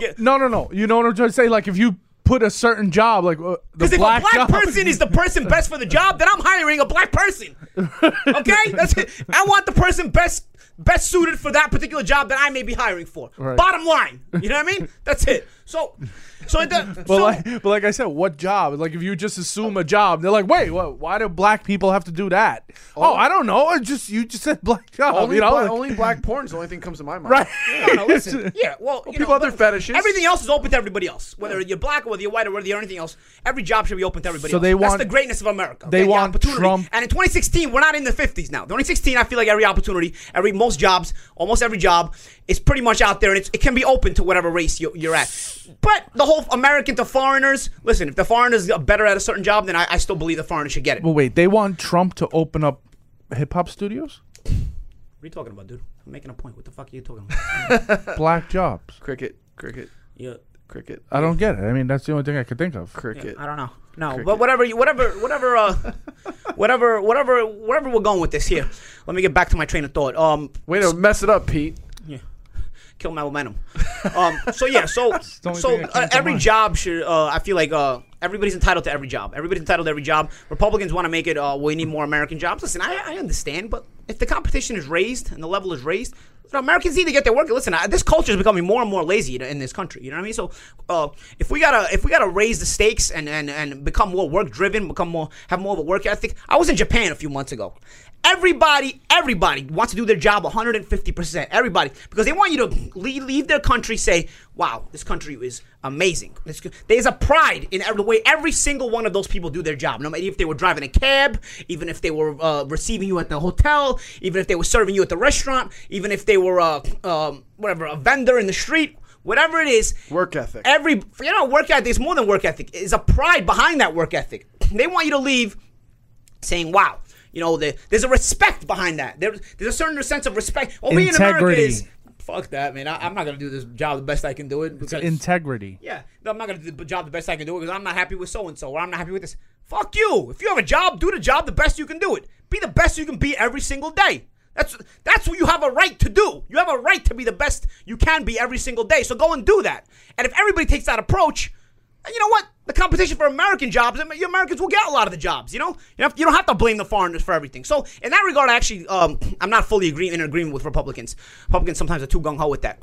But going back to the Trump thing, we went back to the funding and the people that fund other GOP nominees, candidates, and not Trump, because Trump is self-funded, so they owe everybody. And to be fair, he does take donations on his site. Trump. What are they? A couple $100 he did. I don't know what it adds up to. Yeah, he said it. It's in the thousands. Donations, but it's just... donations doesn't add to funding though, because donations. Not like the big guys, right? Donations are different because donations are such a small amount that you can't expect to actually give a donation and think he's actually going to say everything you want him to say. Funding though. Funding, you fund somebody, you give it with the intention of trying to strategically move that person in the direction you want to go. He's raised $27.4 million. Boom. And those are donations, those aren't funding, okay? Because everybody else has more of that. Regardless, here's what I'm trying to say, okay? It's 93% is campaign donations. You're right. Yeah. There you go. For everybody else, exactly, right? For everybody else, campaign donations? Yeah. Yep, 93%. Yeah. So here's the thing. So what was the point I was making? Okay, so here's the thing. So with Trump, and with everybody else. There's donations. Okay, see, he's the only one. I put out a tweet the other day, and I got mixed reviews as usual about Trump. People say Trump hates Muslims, but he's the only one that wants to hear both sides of the Israel-Palestine debate, the Israel-Palestine conflict. This has been a pretty big conflict since the end of World War II, and it's been probably the most divisive conflict on a worldwide level, And Trump is the only one I've heard that wants to hear both sides of it. And you can't tell me only Israel are the victims, and you can't tell me only Palestine are the victims. There's probably a little mix of both in between there. But what I notice, everybody in America constantly says, and again, I have Jewish friends, we have Seth in here, and I have many Jewish friends, and I have many Muslim friends, but constantly, everybody acts like it's only the Palestinians that are causing the trouble, that are against the trouble. When I've clearly heard situations where the Israel side was wrong. There was a couple years ago, not even a couple years ago, where I remember I saw on the internet, because, again, the TV doesn't really tell you this kind of shit, where two Palestinian soccer players, kids, maybe in their teen years, junior soccer players, were shot walking back home from practice or something like that. The story, I don't have the detail for detail, but you can read this up online, were shot by Israeli military, and one can never play soccer again. And FIFA was actually going to put a ban on Israel soccer team for like the qualifier for the Euro, but then they lifted it. Somehow it got lifted. Again, politics. Again, somehow it got lifted. Regardless, that's just one example, and I'm not saying both sides aren't victims at certain points in time, but that's just one example of where people push the envelope on both sides. Yet every GOP nominee I see, they are pro-Israel. Forget everything else. Oh, Israel pro. Listen, let's call a spade a spade. In this country, most of the money people are Jewish people, right? I mean, with the exception of maybe Seth. I don't know the statistics. Yeah, I'm with the exception of maybe Seth. You know, I'm the only one. Jews are very good money handlers. Jews have all the money for a reason. You know what? But what I'm saying is, most of the donations coming for these other people, what do you think they are? Where they're coming from? The big money people, probably Jewish people. So you have almost a culpability to where you have to favor Israel, an obligation almost where you have to favor Israel when you can maybe, and that's not going to solve the problem. If you only favor Palestine or you only favor Israel, you're not going to solve the problem ever. You have to go in there with a legitimate intention to hear both sides out and say, okay, you know what, you're going to give a little bit on this side and we're going to give a little bit on that side too. And we'll see if we can come to some kind of terms. Now, I don't know the problems. I'm not a politician. I don't know every single problem in the Israel-Palestine debate, conflict. But I do know Donald Trump is the only person that said we got to hear both sides. So when you hear both sides, right away, Jewish people are against him. He says something else with Muslims, and Muslim people are against him. Here's the thing. Donald Trump doesn't owe anybody anything. He's trying the best he can to find a legitimate solution. Okay? He doesn't owe anybody anything. I feel like I want your opinion on this because you're Jewish. He's the only, I don't feel like it's a coincidence that he's the only one that said the Israel-Palestine debate has to be heard from both sides. I don't feel like it's a coincidence, as the one who's the only self-funded candidate, is the only one talking. And he was realistic. He said, this may be, he goes, actually, this will be the toughest negotiation ever. But he's a negotiator. While the other side... Now, the other candidates, not only were they pro-Israel, and tried to bash him for even saying that, they're just not being realistic. He's being realistic, at least. Which further proves... And you know what his best... on the whole thing. Well, you know what his best attribute is, Trump? Mm-hmm. He openly admits, I'm not a politician. And that's why he has the support. Right. That's what 90% of the... He's shooting from the hip. He's really giving you... But that's what 90% of the... I want Seth's opinion on this. All right. I'm not anti-Trump. And I think there's always two sides. No, I'm not. Actually, I kind of lean that way. Mm-hmm. I have relatives there. I've been in Israel. Mm-hmm. Israelis, they're not anti-Palestine. They're anti-terrorists. Yes. There's been a lot of terrorist attacks that happen in Israel. They don't care. They want to be like us. Here's my thing. They want to live and just mind their business and let people come in, free trade. The radical Islam thing is a bit over the top. That's the problem. It's not the people. It's the terrorists. Here's the thing, Seth. There's also isolated incidents where, like I just said, the whole soccer thing, If you want to keep a scorecard, the Palestinians, they'll shoot from a school because they know Israel won't shoot back. I mean, they'll blow up a bomb at a wedding or a bar mitzvah. Isn't it the other way around too? Don't they send a missile to a school? I remember 6 months ago, I saw a whole school got blown up by an Israeli missile. You know what I'm saying? I think you can't allow that either. From the things I've seen, and maybe because I'm Jewish, whatever, and the things I've heard from my family, it's like. They do their best to not attack or hurt innocent people, but at the same time they have to defend themselves. It's not only Palestine. Remember, Israel's surrounded by a lot of countries that hate Jews. I don't think radical Islam... They hate Jews. I don't think radical Islam is going to benefit anyone. But here's my thing. If you somehow, and again, it's not going to be easy. If you somehow find a way to negotiate both sides and actually listen to both sides as opposed to listening to one side. What do you guys want? Listen, it's easier said than done. I mean, easier said than done. Like, I'm sitting here like I got it all figured out. I don't. Okay, but maybe you'll eliminate some of that Islamic hate towards America as well, the radical Islamic hate, should I say. And, at least maybe they'll see, okay, you know what, they're at least willing to hear us out and see both sides. Both sides have to be willing to operate and negotiate. Right now, me seeing that as soon as one person says, like Donald Trump says, we got to hear both sides of it, that Jewish people get mad, I feel like, you know what, you're not looking for a realistic, why can't we hear the Palestinian side out? Why is that a problem? That doesn't make you anti-Jewish. Maybe you hear the Palestinian side out and not like what they're saying and say no. All for that. There's always two sides. So I'm saying, you said before, radical Islam. That's the problem. Yeah. These people, I feel like radical Islam. The only way they'll be happy is if the Jews are dead and Israel is gone. That's the only way they'll be happy. Radical Islam is also motivated by the fact that partially this conflict is one-sided. You know what I'm saying? As far as they hate us for that, right? Because we support. Yeah, so they automatically the hate for the United States comes into play. It shouldn't just be the U.S., right? It should be the United Nations. The whole world should be against terrorism and trying. They are, and I think that's. But wait, excuse my ignorance, but the initial fight is over the land, no? Yeah, after World War II. But Israel's given them land already, too. They've given land back already. Yeah, but then they've gone to war. There was like a war in the 60s. I kind of read up on it. They've given them land back in the last 5 years or whatever. It's kind of a complicated thing right there. And again, all I'm saying is... Israel's this big. It's the size of a thimble. It's like, leave them alone. Of course. But both sides want it, though. Somehow, that piece of land is very important. Because the Palestinians were kicked out everywhere, too. Do you know they tried to go into Egypt? Egypt started shooting them. You know what I'm saying? They didn't want them either. So it's a big fucking mess over there. Of course, and it's not going to be easily solved. But what I'm saying is, even if you don't solve it, the fact that we have somebody that's willing to hear both sides, for me, that should be a positive. It should always be that way. Because then the Muslims get on you and say, you know what, no, Trump is anti-Palestine. Because then they take a quote out of context. He says, because Trump afterwards, because they all attacked him, he says, listen, nobody's more pro-Israel than me. Because listen, Trump's not trying to get Israelite people against him. Trying to solve a problem. He's just trying to solve a problem. Then they all attack him, so he says, nobody's more pro-Israel than me. So I get a Muslim follower on Twitter say, but he retracted that. He said, nobody's more pro-Israel than me. That's kind of taken out of context, because I feel like they pushed him to say that. I feel like Trump legitimately wants to hear both sides. Now, then you get the side where the Muslims say, hey, he's suspicious of any Muslim. He's racist against Muslims. Well, here's the thing, and here's the best example I can try to. Again, I'm going to attempt to say and I hope that this example I'm giving is meant in honest terms here. If you have a blonde-haired, blue-eyed group, and this illustration is for my Muslim followers or Muslim listeners. If you have a blonde-haired, blue-eyed group, and it's a group, and they have a terrorist group with only blonde-haired, blue eyes. And they are targeting Nazis, whatever. And they are targeting. We don't, Seth. Not all blonde-haired black people are Nazis. You fuck. No, that's what they were trying to. Hitler was trying to do that. Yeah, even though he wasn't, which made a lot of sense, obviously. But yeah, so if they are targeting only Muslims as a group of people they want to hurt. This is all for just an example I'm giving. This is not legitimate. Nobody take this legitimate. It's just an example of what if this situation was like this. Is what I'm saying. This is a what if factor. What if scenario. Blonde-haired, blue-eyed group were only attacking Muslims worldwide. And it was like a terror organization. You only could join it if you're blonde-haired, blue-eyed. And the target, it's always Muslims.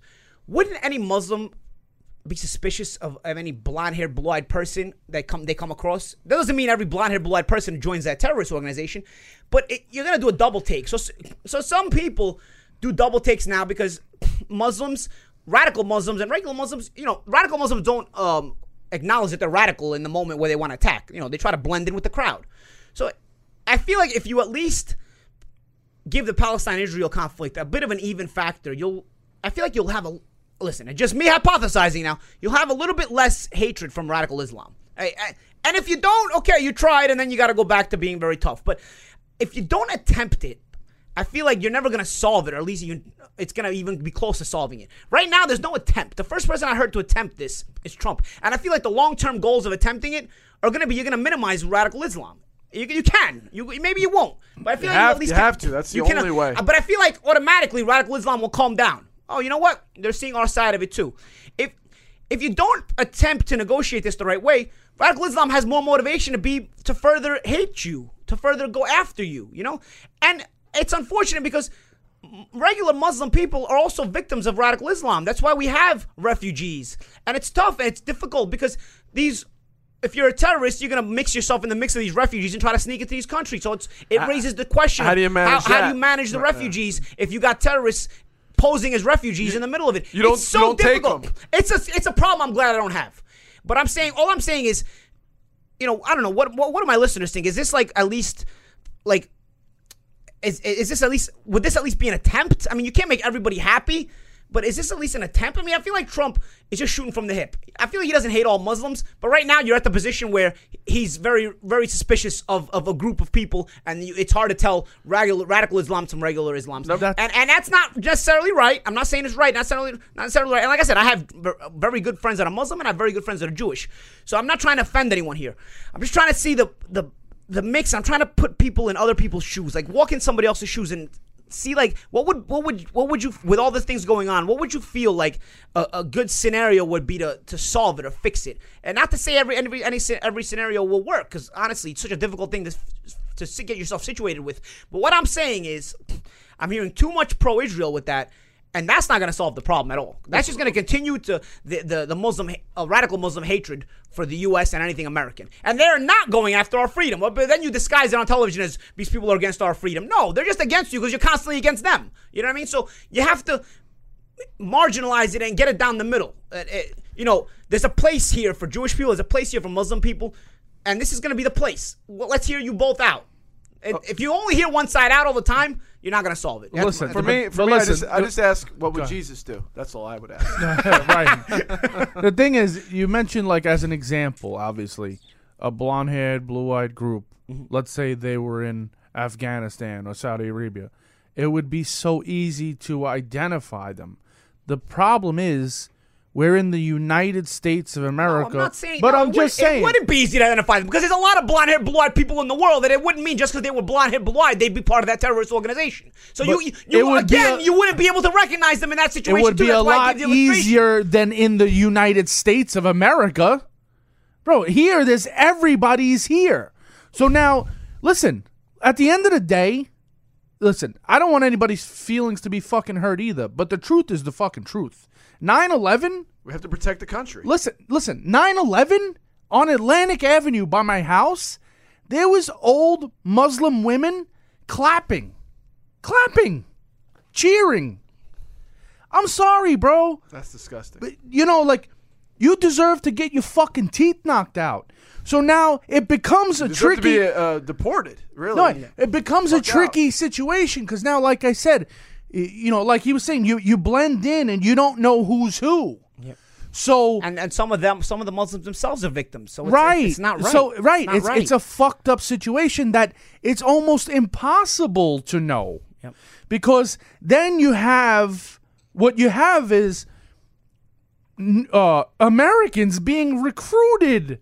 Yeah, they're actual Americans. Those are just fucking retards. But you know, they're like Arabic or whatever, and some of them are just plain Americans. Right? No, some of them. But you have to have a real insecurity, like a sense of not belonging in your life. Right. Bad parenting. To be raised in the Midwest. That's and one aspect. Go to the Middle East and fight.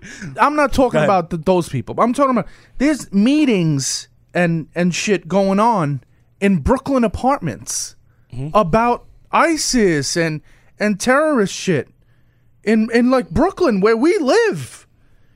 So, you know, it's so much harder to rationalize and see where the fuck who's good, who's not. And I think what you're saying too is people in this country as a whole, they downplay this. They don't think it's really that bad of a threat. There's a threat every day that's being squashed. So listen, does Trump have a subtle way of sending his? Does he know how to articulate it well? No, he doesn't.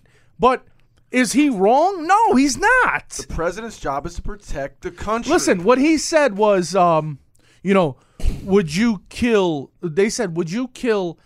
innocent women and children? What he should have said was, not by choice, but if it happens, protect the country. Right. Yeah. People people are innocent people are getting killed here. You have to be almost selfish at this point because in order to defend what's inside these borders is tough. It's tough. It's too much of a mix going on. But it's what I'm saying. And all this doesn't affect the Muslims that are already here, really, because there's very successful Muslims here. It's not like he's saying, oh, you know what, I'm going to get rid of all the Muslims here. Anybody successful, they lose whatever they own. No.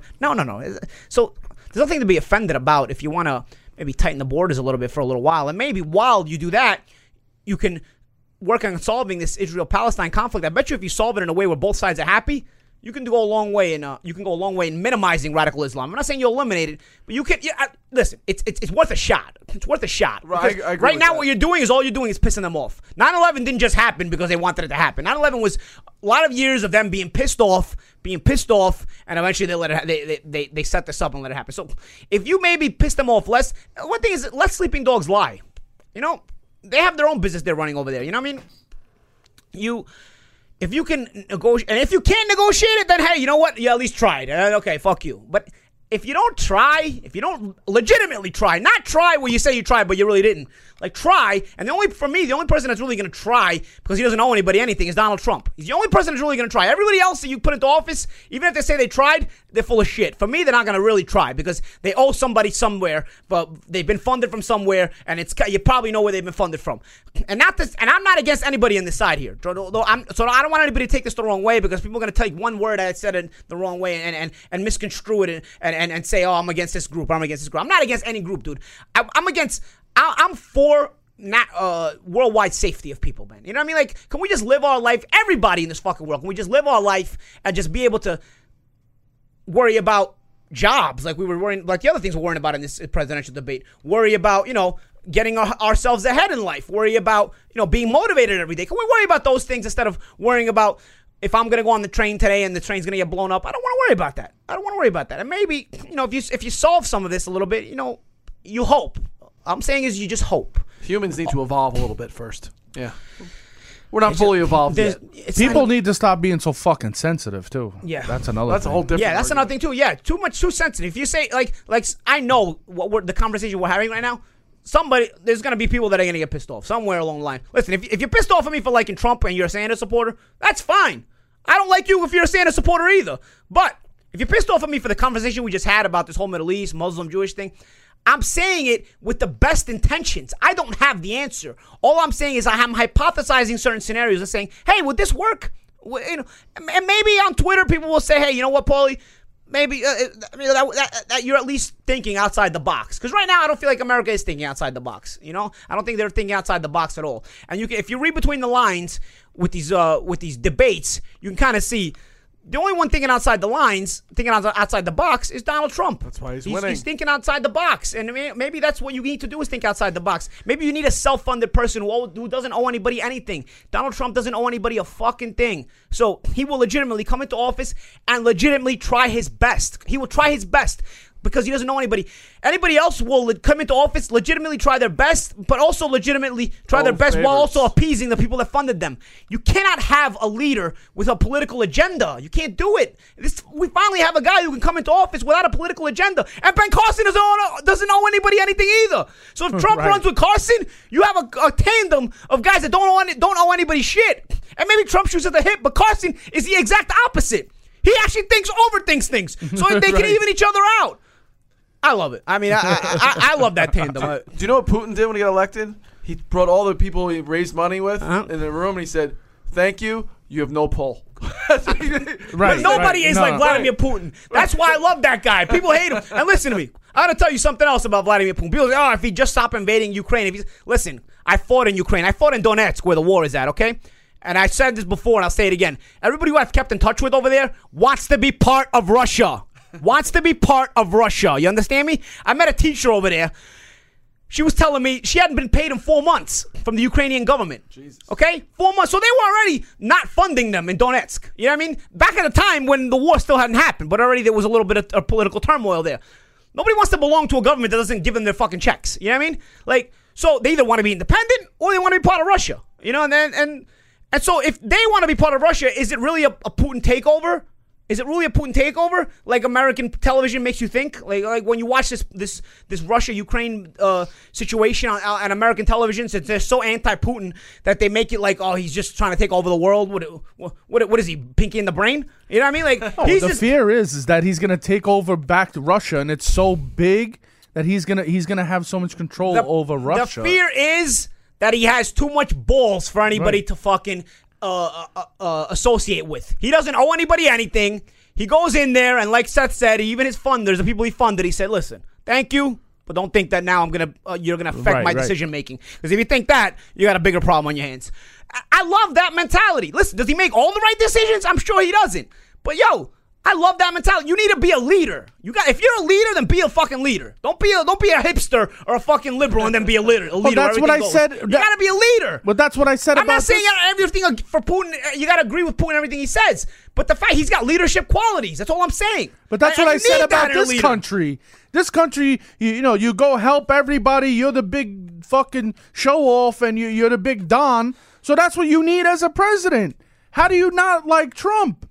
He's a big, flashy guy. He's a fucking show-off. You got to be brash. You want to be the president of the United States. People worry that he'll be bad with, diplomatic relations, with, but how international is he gonna, relations. You don't think he's going to hire some of these guys who he's running against us on the international relations? I would hope so. At a certain point, listen. But the Palestine thing, though, how is that a bad intention? The intention, I think, is better than anybody else's ideas. I agree with you. At a certain point, every president is a figurehead.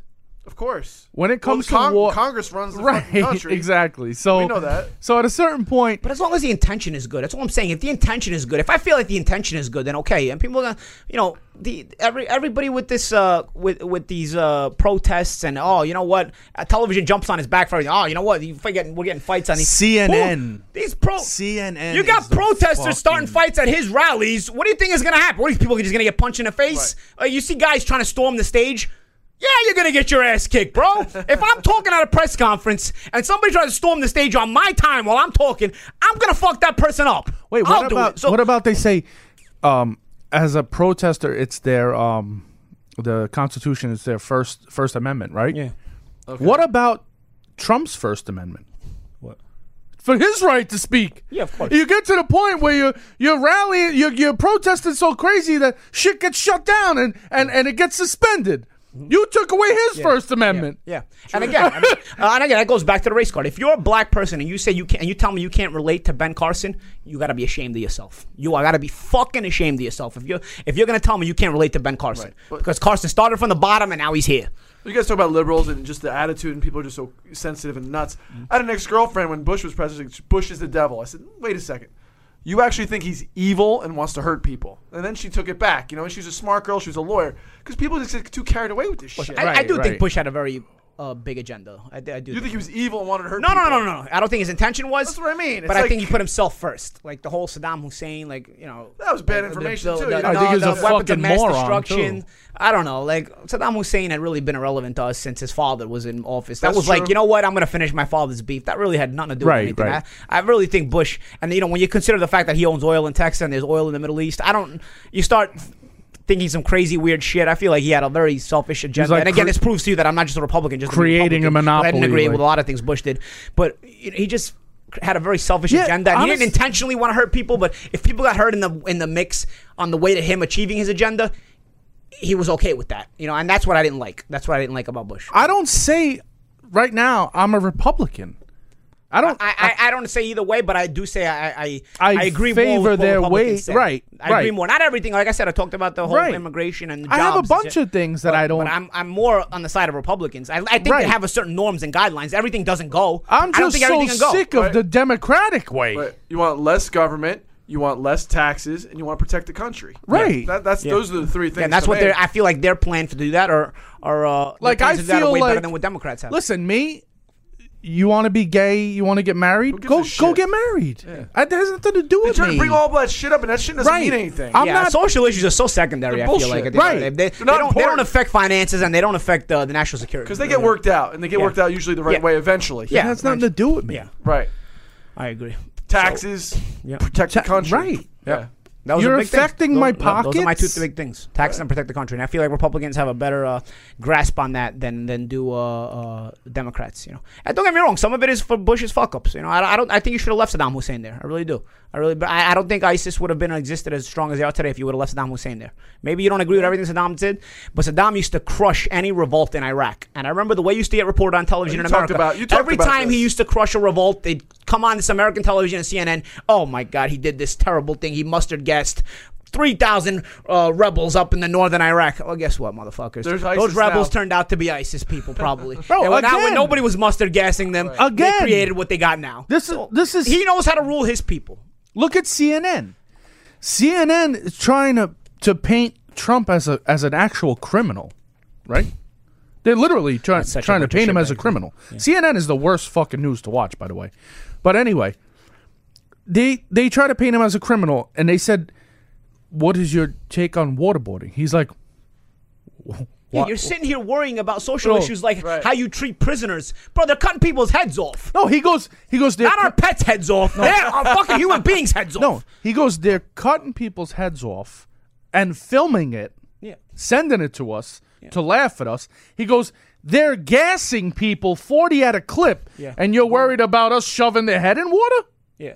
You crazy? They're laughing when they hear the liberals. Our prisoners have health care. When they hear liberals, they gotta live and work on stuff. If you don't think they're fucking laughing at the Democratic debates, you got something. You got something up your ass. You know what I mean? Like, so if you something weird in your mind, you know what I mean? Because if you don't think they're laughing at the Democratic debates, like how we should treat criminals, there's so much more important shit. If the person is a criminal on a terrorist threat, buddy. Do whatever you got to do to get the information. You got people in Supermax in Colorado where they don't see the light of day for 23 hours and like 40 minutes a day. Right. You know what I mean? And they're fucking 20 feet under the ground in their cells.